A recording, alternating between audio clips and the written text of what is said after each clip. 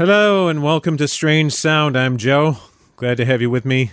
Glad to be with you once again. Another week. Another magical week in American history and in the history of the world. So happy to be here. Anyway, standard disclaimer. The views expressed on Strange Sound are my own. They represent neither the views of anyone associated with me nor the views of anyone that I work with or my employer or my friends or my neighbors. No one else's views are represented on Strange Sound other than my own. I am Joe. I am responsible for everything that is said on this show called Strange Sound with Joe, and I am he. Anyway, we've established that. Glad to be with you, as I said. This has been a really kind of disturbing week in the news. I think probably if you're choosing which which stories to get most upset about, there's plenty to choose from. But probably prominent on my mind this week has been the terror campaign in Israel-Palestine that's going on right now. That's mostly affecting Palestinians. And that's what I wrote on my blog about this week. And I am, as is my habit of recent weeks, I am going to read my blog post for this past Friday. I am recording this on Saturday, May 15th, 2021. This is episode 63 of Strange Sound, by the way. And I'm just going to up my volume here a little bit because my levels seem to be a little bit low. Can you hear me now? Can you hear me now? Can you hear me now? Oh, yes. Here we go. And I'm going to record, as is my habit, my political rant for the week. As I said, very upsetting week. And I know that there's a lot of strong feeling around this. I am recording this on May 15th. That the situation in the Middle East is developing rapidly, deteriorating rapidly as we speak. So by the time you hear this, I probably won't post this until Monday. So by the time you hear this, things may have changed significantly since my recording of this. So what I'm going to do is I'm going to read my blog post from Friday, which was posted on Friday, May 14th. That was current as of that day. I will be commenting on this on the 15th, which will be current as of that day. And I will be posting this probably on the 17th. So this whole thing will probably be out the window. But I'm going to try to stick to major themes. You know, and you don't come to me for news, you come to me for what I think, if you come to me at all. Or you hate listen to me. That's fine. I don't care why you listen. If you want to hate listen to me, fine. If you want to just listen to me because you want to hear what I have to say, that's great. You're more than welcome. I'm glad to have you with me. Anyway, let me proceed with reading this week's blog post on political rants. I've been calling it Furious Rants on this show, and you can find these at big-green.net. If you follow the blog link, just look for the category political rants, and you'll see this is the most recent one posted. If you're listening to this, it's a song my brother wrote. On May 17th or sometime proximate to that, this will be the most recent one. It's entitled, When Brute Strength Gets Construed as Virtue. And it goes something like this. We're witnessing another paroxysm of killing in the occupied territories of what was once Mandate Palestine. The Israelis using their first world military capabilities against a captive population with at best pathetic means of self-defense. Much has been written, broadcast, etc. about the proximate cause of this latest bloodbath. I am somewhat persuaded by the argument that it may be a function of Netanyahu's inability to form a coalition government for the umpteenth time. The best way to get the religious bigot and neo-fascist blocks on your team is to start blowing Palestinians to bits. Whatever the specific heinous sequence of events, this is just Israel, quote, mowing the lawn, unquote, once again, dropping bombs on one of the most densely populated regions on earth, rampaging through Al-Aqsa Mosque, beating the living hell out of young Palestinians and killing as many as they can manage. You can see my posts on the 2014 edition of this ongoing story. You have no doubt heard endless condemnations of the rockets being fired into Israel from the open-air prison that is Gaza. But make no mistake, these are toys compared to what's being dropped on Gazans every day and every night. The power differential between the two sides is absolute. There is no question but that Israel is legitimately a country. It has a highly problematic origin story and was founded on massive violence and displacement like every other country, including and especially the United States. So within the pre-1967 borders, it has rights and responsibilities. Beyond those borders, in East Jerusalem, in the West Bank, in Gaza, in the Golan, it has only responsibilities, no rights. Our international order is less than ideal. But to the extent that there is a law of nations, that principle is at the center of it. Palestinians have national rights, even though they don't currently have a nation state. But because of their forced separation from their homeland, they are not seen by our foreign policy establishment as having the right to self-defense, to a decent living, to be free from the hand of oppressors, and so on. It is therefore up to us to ensure that their right to exist as a people is duly recognized. Because of the degree to which the Israeli military relies on direct aid from us, popular opinion on Israel-Palestine in the United States is crucial. Up until recent years, the only voices you would hear on the mainstream media were those of Israeli PR flacks. But as The Intercept has reported recently, this is changing the same way public perception of police violence in the U.S. is changing, largely due to the fact that smartphone cameras make millions of people amateur photojournalists and documentary filmmakers. Now raw footage of Israeli troops abusing Palestinians, marauding through their places of worship, their schools, etc., is available to compete with a carefully crafted video being generated by the IDF. Beyond that, a broader range of voices can now be heard on corporate media, such that actual substantive criticism of Israeli policy makes its way onto the airwaves to a greater extent than it did just a few years ago. That's a remarkable shift that reflects shifting sentiments around the nation. This is not the first atrocity committed against Palestinians, and it won't be the last. As Americans, we need to do what we can to move our government closer to a reasonable position on this conflict. Right now, their heads are in the 1980s. We need to snap them out of it. Love you, Joe. That, my friends, is my furious rant for this week. Again, if you want to read this or share it with other folks in text form, you can find it at big-green.net. Follow the blog link and look for political rants, and you'll find it'll be at the top of the list.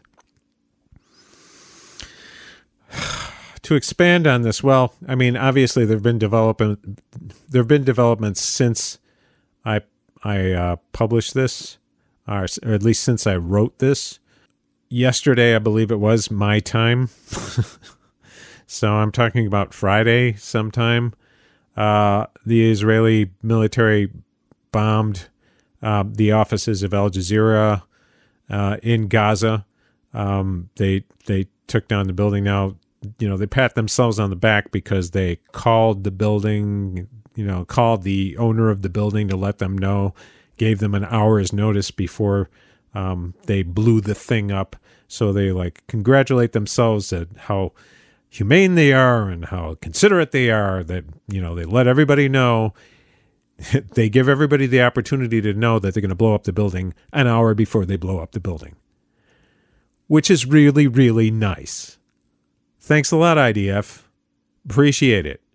But you just blew up a building for a major news organization that's reporting on the bloodletting that you've unleashed on Gaza. And, that is a heinous act. If that isn't a war crime, I don't know what is. mean, you're deliberately trying to stop reporting on this by major news organizations, including the AP. And the networks handle this very gingerly, I saw on MSNBC one of their correspondents saying, well, they gave him warning, It's like, what? And, you could tell he wasn't super happy about it, but at the same time, he knows what his audience is and he knows who he's working for, so he doesn't want to be too far out there. But, this is, and I don't want to suggest that this is more heinous than any of the other stuff the Israeli military has been doing in Gaza in recent days. Certainly not. It's something that, you'd think would affect Westerners more directly because you're, basically eliminating the center of operations for journalistic organizations and media that are based outside of Gaza.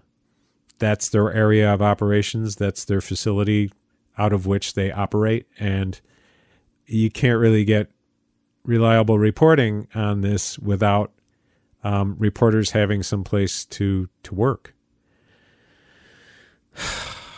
Okay, so, to back up a little bit. This situation is just an ongoing oppression of the Palestinians that breaks out into open armed conflict at semi-regular intervals. The last major explosion of this was back in 2014.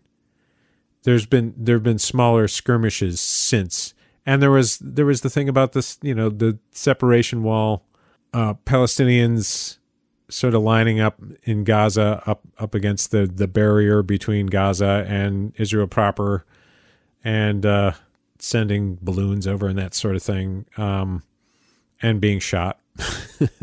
So that went on for well over a year. Of course, the COVID thing is sort of like turned everything upside down over there as well. But this is, in all honesty, the way this has been reported on over the years and the way it's still reported on largely through the Western media and the way that our most powerful government officials speak about this, and I'm talking about our Secretary of State, I'm talking about the President of the United States, I'm talking about all of the people who are directly responsible for our policy in this region, including, senior members of the Senate Democratic caucus, certainly the Republican caucus, and, the House caucus. They're all, it's all the same thing. It's always the same thing. Israel has the right to defend itself. They're sending missiles over. Yes, they're sending missiles over. Rockets, let's say. These are incredibly unsophisticated weapons. And they make it, they make a big point out of the fact that these are indiscriminate weapons. Yeah, they're indiscriminate weapons because they don't have the budget for more discriminating weapons.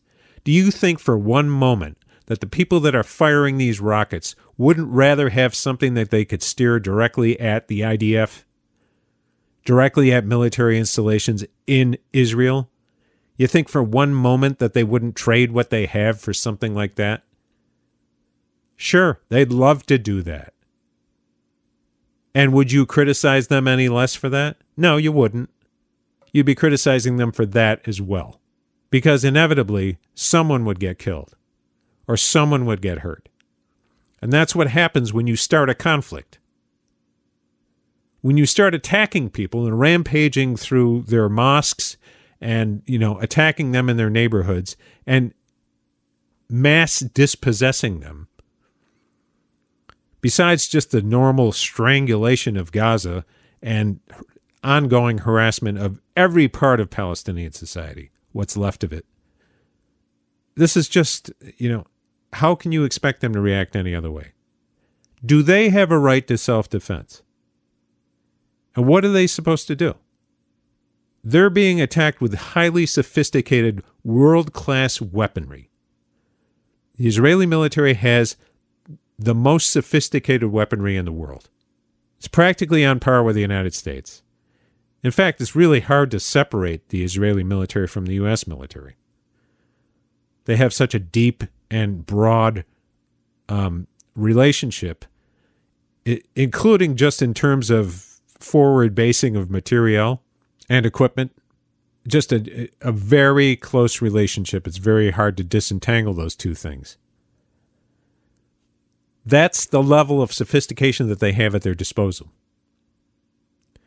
Aside from just, the bullhorn that they have in terms of public relations and in terms of powerful people in the United States of both parties, in the political class, arguing for them,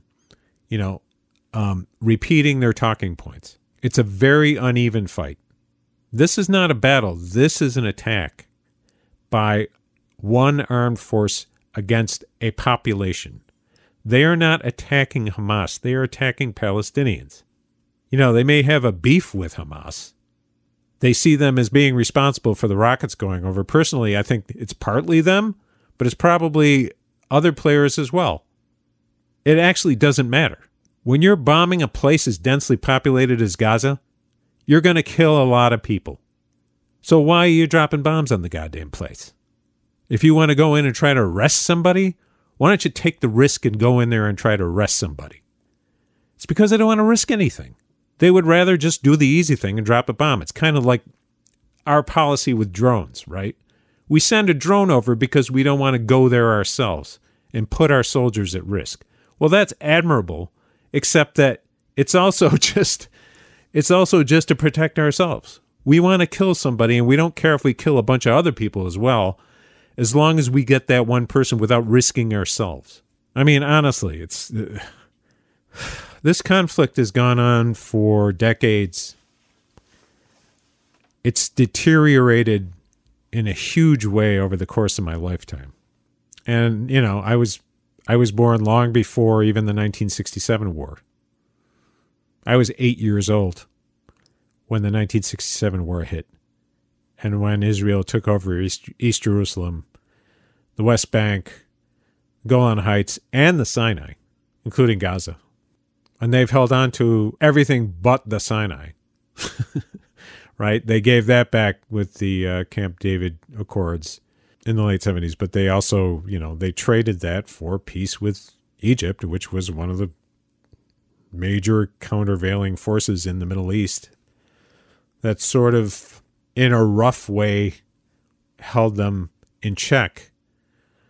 Not entirely, because they were always more powerful than the Egyptian military, as they proved in 1967 with their preemptive attack, where they destroyed Nasser's army, and in so doing, incurred the gratitude of the Saudis. They weren't openly grateful about it, I'm sure, but they did the Saudis a solid because they were fighting Nasser too in Yemen at that time. So they were happy to see Israel flatten Nasser's army.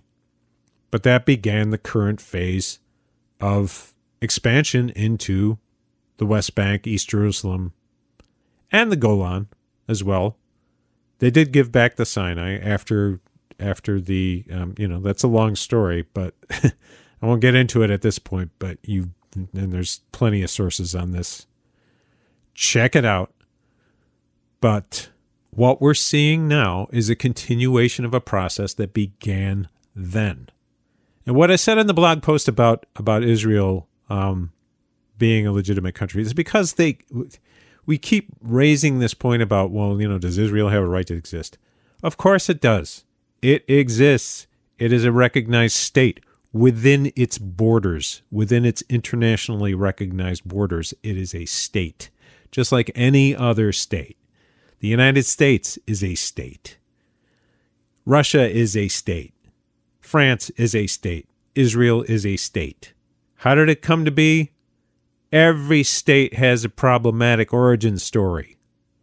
Every state involves killing, displacement, dispossession. And Israel is the same in certain respects as every other state that's ever been established. Pre-1967 Israel. And when I said in the blog that it has both rights and responsibilities, what I mean is it has the rights of a state that is recognized as such in our very imperfect international system of law.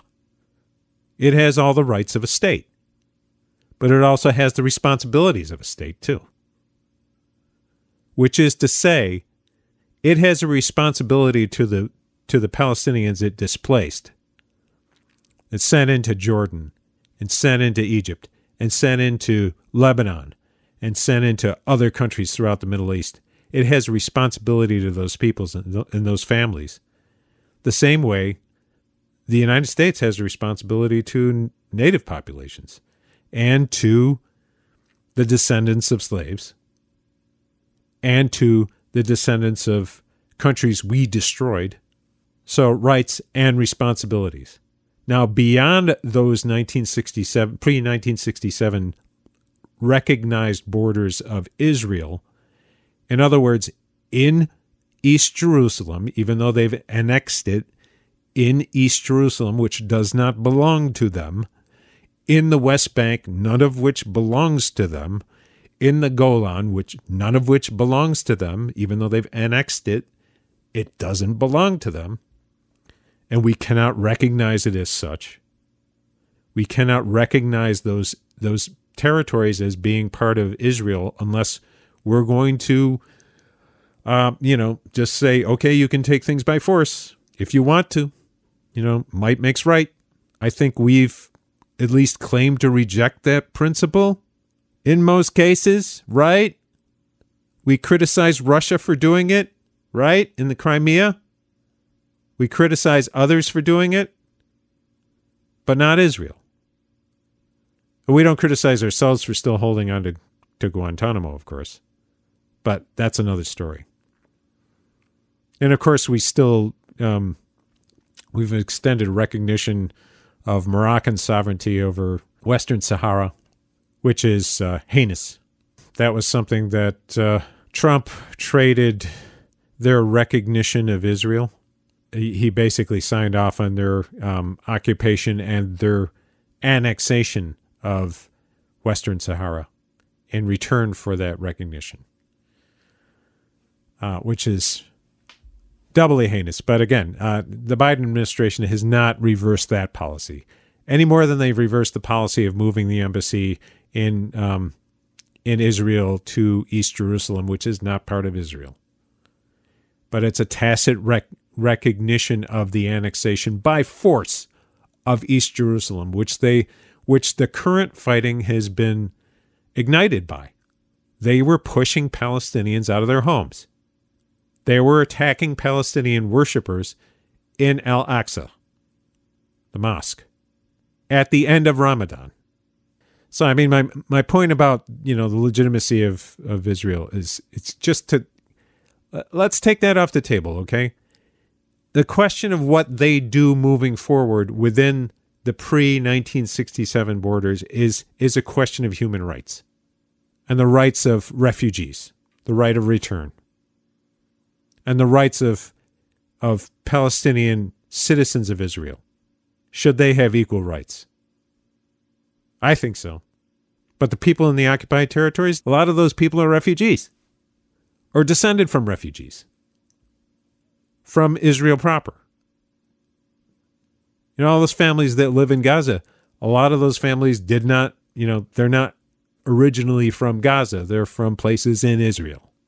If you go back and look at some of Robert Fisk's writings from, like, for instance, his late 80s, I think 1990 book, Pity the Nation, which was about the Lebanon War, the Civil War. I think it's out of print right now, but you can find it.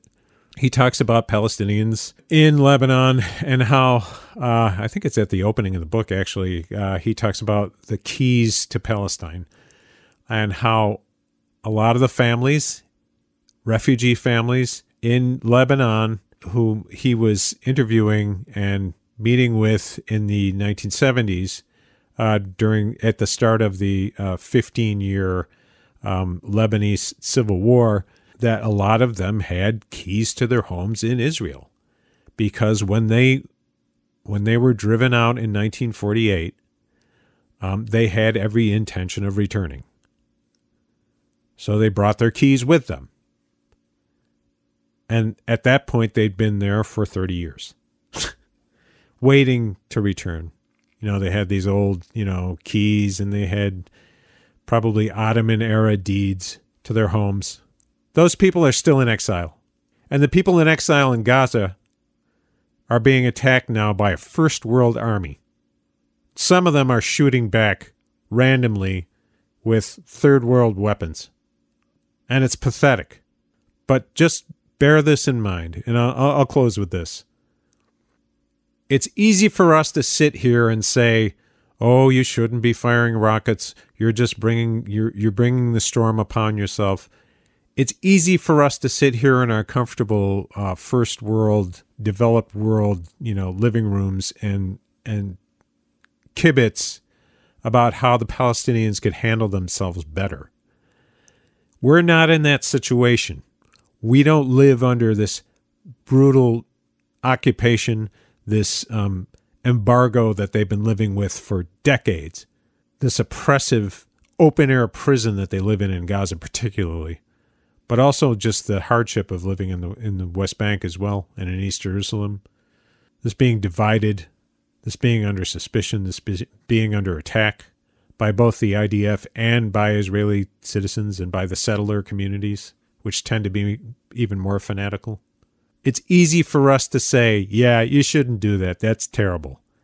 I don't know what we would do if we were in that situation, you and I. What would you do? It's hard to predict because we're not in that situation. So I'm not going to lecture Palestinians on how they react to being attacked and being provoked time and time again. It's time to stop this. We need to condition aid to Israel on its behavior and on its efforts to stop this bloodletting. Only they can stop it. Only they can stop it. I know they would rather the Palestinians be compliant and just shuffle off into history and disappear because that's what they want. But they're not going to do it. They need to accommodate. They need to make concessions. They need to stop occupying what's left of historic Palestine, the 22% of historic Palestine that they left to the Palestinians. It needs to stop. And I think the only thing we can really do is just encourage our legislators and our president, our wonderful president, who's useless on this issue, just like he's useless on most foreign policy issues. Encourage our wonderful president and our wonderful administration to actually fucking do something about this. They have the leverage. It's time to use it. And just encourage people around you to think about this issue a bit more deeply. It's true there are more opinions about this out now than there have been in previous years. So, that's a good thing. But we get a lot of work to do. We get a lot of distance to cover. And the Palestinians don't have a lot of time. They're losing people every day. This needs to stop. That's all I've got for this week.